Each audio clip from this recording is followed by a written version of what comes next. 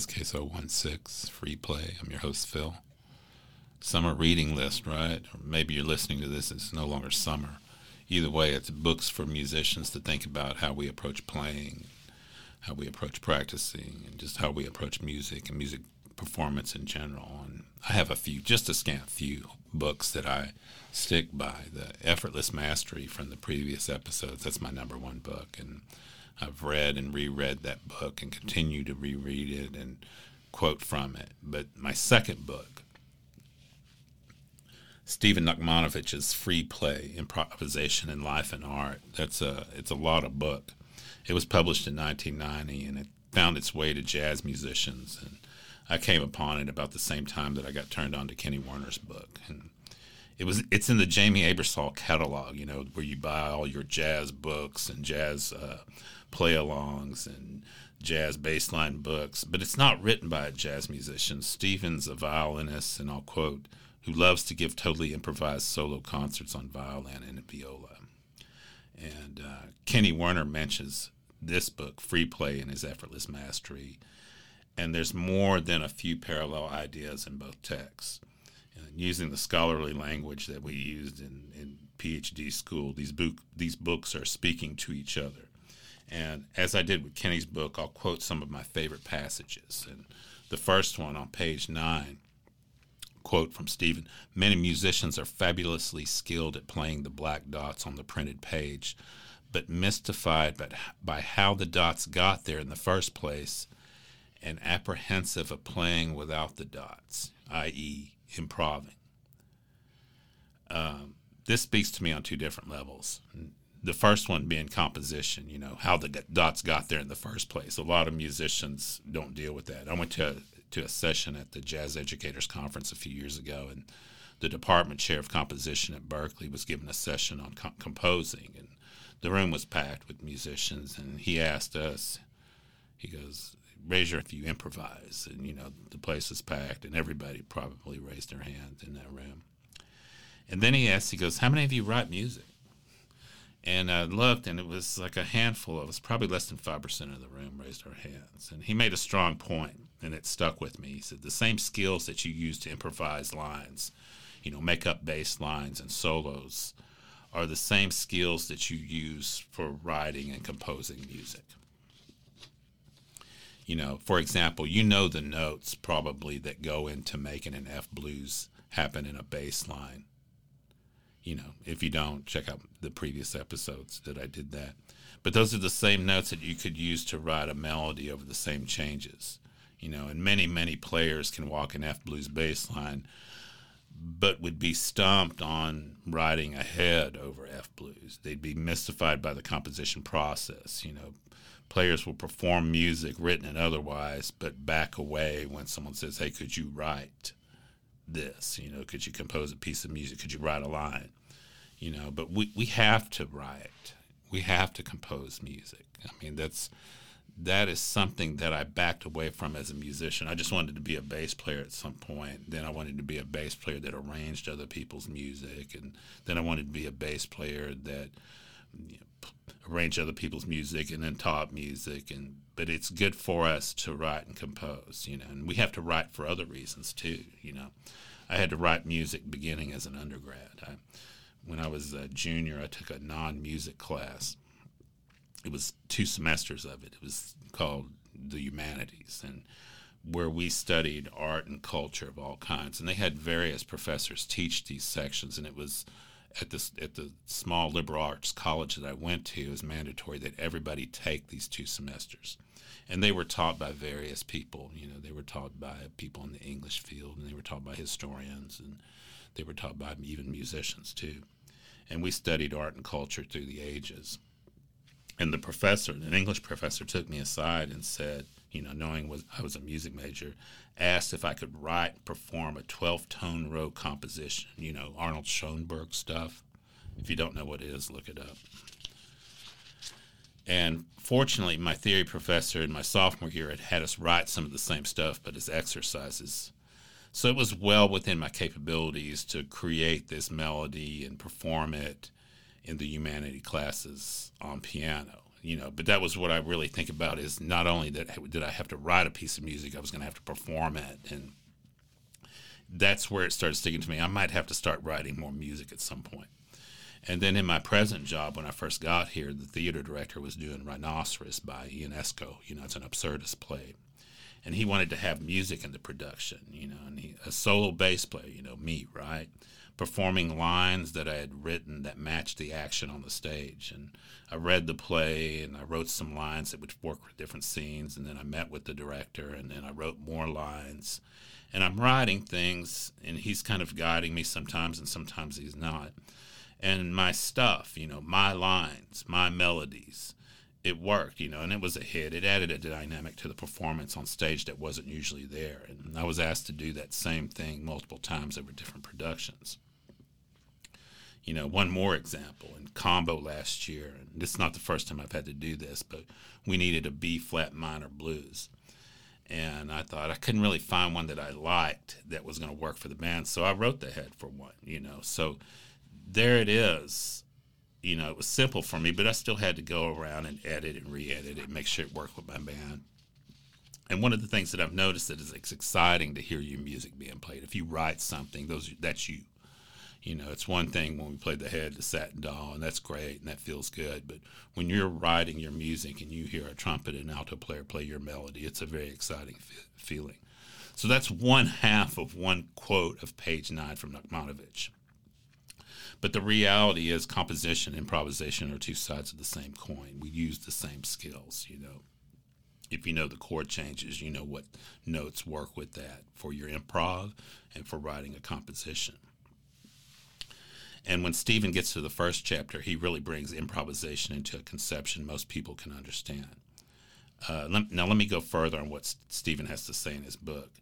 And he says that improvisation goes beyond art forms, that we are all improvisers. The most common type of improvisation we partake in is what he calls ordinary speech. And I'm going to quote him here on page 17.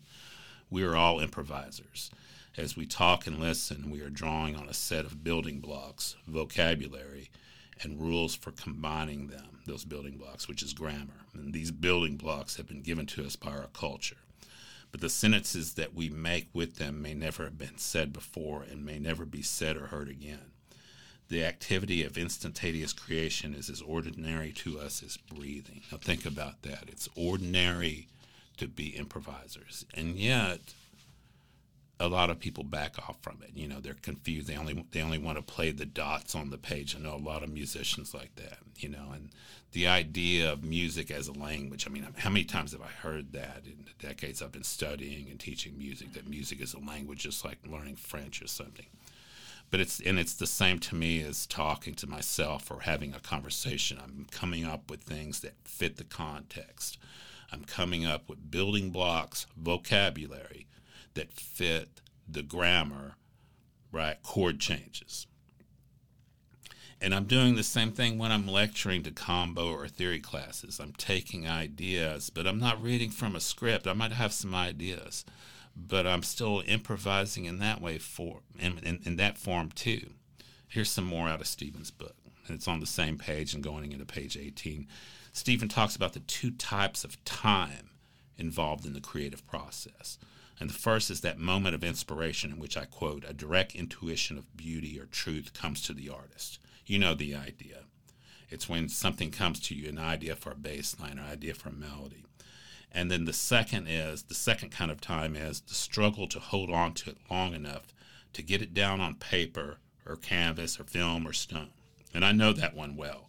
I've dreamed of melodies and woken up singing them as I walked towards the studio to play them on my piano and then to write them on my sketchbook. That's composition of melodies, but it's been bass lines too that come to me. It's ideas for solos. I'll get an idea, musical idea, and I will run for the piano or run for the bass because I've got to get it down on paper because it will disappear. And then he writes about a third type of time, and that's the real time, in the moment time, and that's where improvisation comes in. This relates to us as improvising bass players, as lines or solos. You hear something, and at that moment in the rehearsal, you have to react to it. Maybe you're hearing whatever it is that you're going to react to only for the first time, but you have to find something in your head or under your fingers to fit what the guitarist or the pianist or the drummer is playing. I remember when I was in improv class in grad school, and the professor directed me to play a D9 bass line, Phil, like in the style of Marcus Miller. I didn't know what he was talking about. I knew a D9 had a flat 7 in it, and it's a dominant chord. But the drummer started playing, and I came up with a line that utilized that ninth of the scale, and I had to come up with something. I don't know if what I played is what he wanted, but he didn't say anything about it, and it was a line that fit, and we do that. That's that third time that we're talking about where we have to come up with something in real time, and that's good for us too, however nerve-wracking it is. More of Stephen's ideas. What stuck with me when I first read this book is what he gets to in my much underlined page 19, and I quote, "The work of the improviser is to stretch out those flashes of inspiration, like my dreams of melodies and bass lines, and extend them until they merge into the activity of daily life." And he goes on, "We then begin to experience creativity and the free play of improvisation as one with our ordinary mind and our ordinary activity. Moment to moment, nonstop flow." Moment to moment, nonstop flow as a musician. That you can create lines at any given moment because it's what you do. We're musicians. You hear something or somebody plays something or you feel like something needs to be played, you don't have to switch into a different mindset and say, okay, now I've got to start creating stuff. I better come up with something. It comes natural to you. That's the mindset that we want to get into, And he mentions leading an active life in the world without being entangled in scripts or rigid expectations, doing without being too attached to the outcome, because doing is the outcome. And this kind of parallels and dovetails with what Kenny was saying, that to be kind to ourselves, to create music and not be caught up is this good, am I doing this right? Just that we're creating music. And there's a lot of trust involved in this sort of approach to playing music. Most of the trust lays into ourselves as musicians and trusting that we have the tools to find these lines within us. Now, that's what Kenny would say, too. And it's not just for jazz musicians. It can be for musicians of all genres. The number of times I've played in church for praise and worship bands and been handed the piano sheet, which had chords and melody, not a bass part. That's pretty rare. And I had to come up with the lines. I had to see where I was going to, not just lines, but, where I was going to enter at, where were going to be the places where I didn't play and just let the music breathe without me, That takes a lot of restraint sometimes, Our natural reflexive tendency as musicians is that, someone counts off the tune, boom, we come in with it. But this is where I would look at it and say, no, I'm going to wait to see what happens. Sometimes because I just didn't know what to do, so I wanted to wait till the second verse.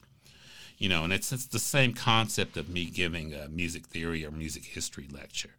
I know what I've had my students read and listen to, and I have a strong idea of the topic, but I don't want to follow a script. I remember one time a student came up to me after a jazz appreciation lecture, and she said, there was a lot of things that I didn't get to write about everything. She says, would it be possible to see your notes? And I said, sure. And I had a Post-it note that had about 5 lines on it written. I said, here you go. And she says, well, how do you do that? And I said, well, I've been teaching this for a while. And I said, I have ideas. And I said, I don't want to be caught up in only what I can do. I think about that when I see people teaching with a PowerPoint. They're stuck because they got to go to the next slide. I want to, say something and then my students have a question and I want to riff from there, And it's the same thing with music performance, I plan what I'm going to say. I plan what I'm going to play. But as Stephen writes, throw away your plans and relate in real time to the people in the room, whether it's those students in the music history class asking me a question, and I go, wait a second, I want to talk about this, or let me show you this. And it's the same with music performance. The group you're playing with doesn't have a bass line written out. That freely gives you the space to find the line that both serves the music and represents you as an artist. And that's serious business. And we've got to relate in real time to the people in the room. In this case, instead of the classroom, it's the rehearsal room or maybe even live on stage.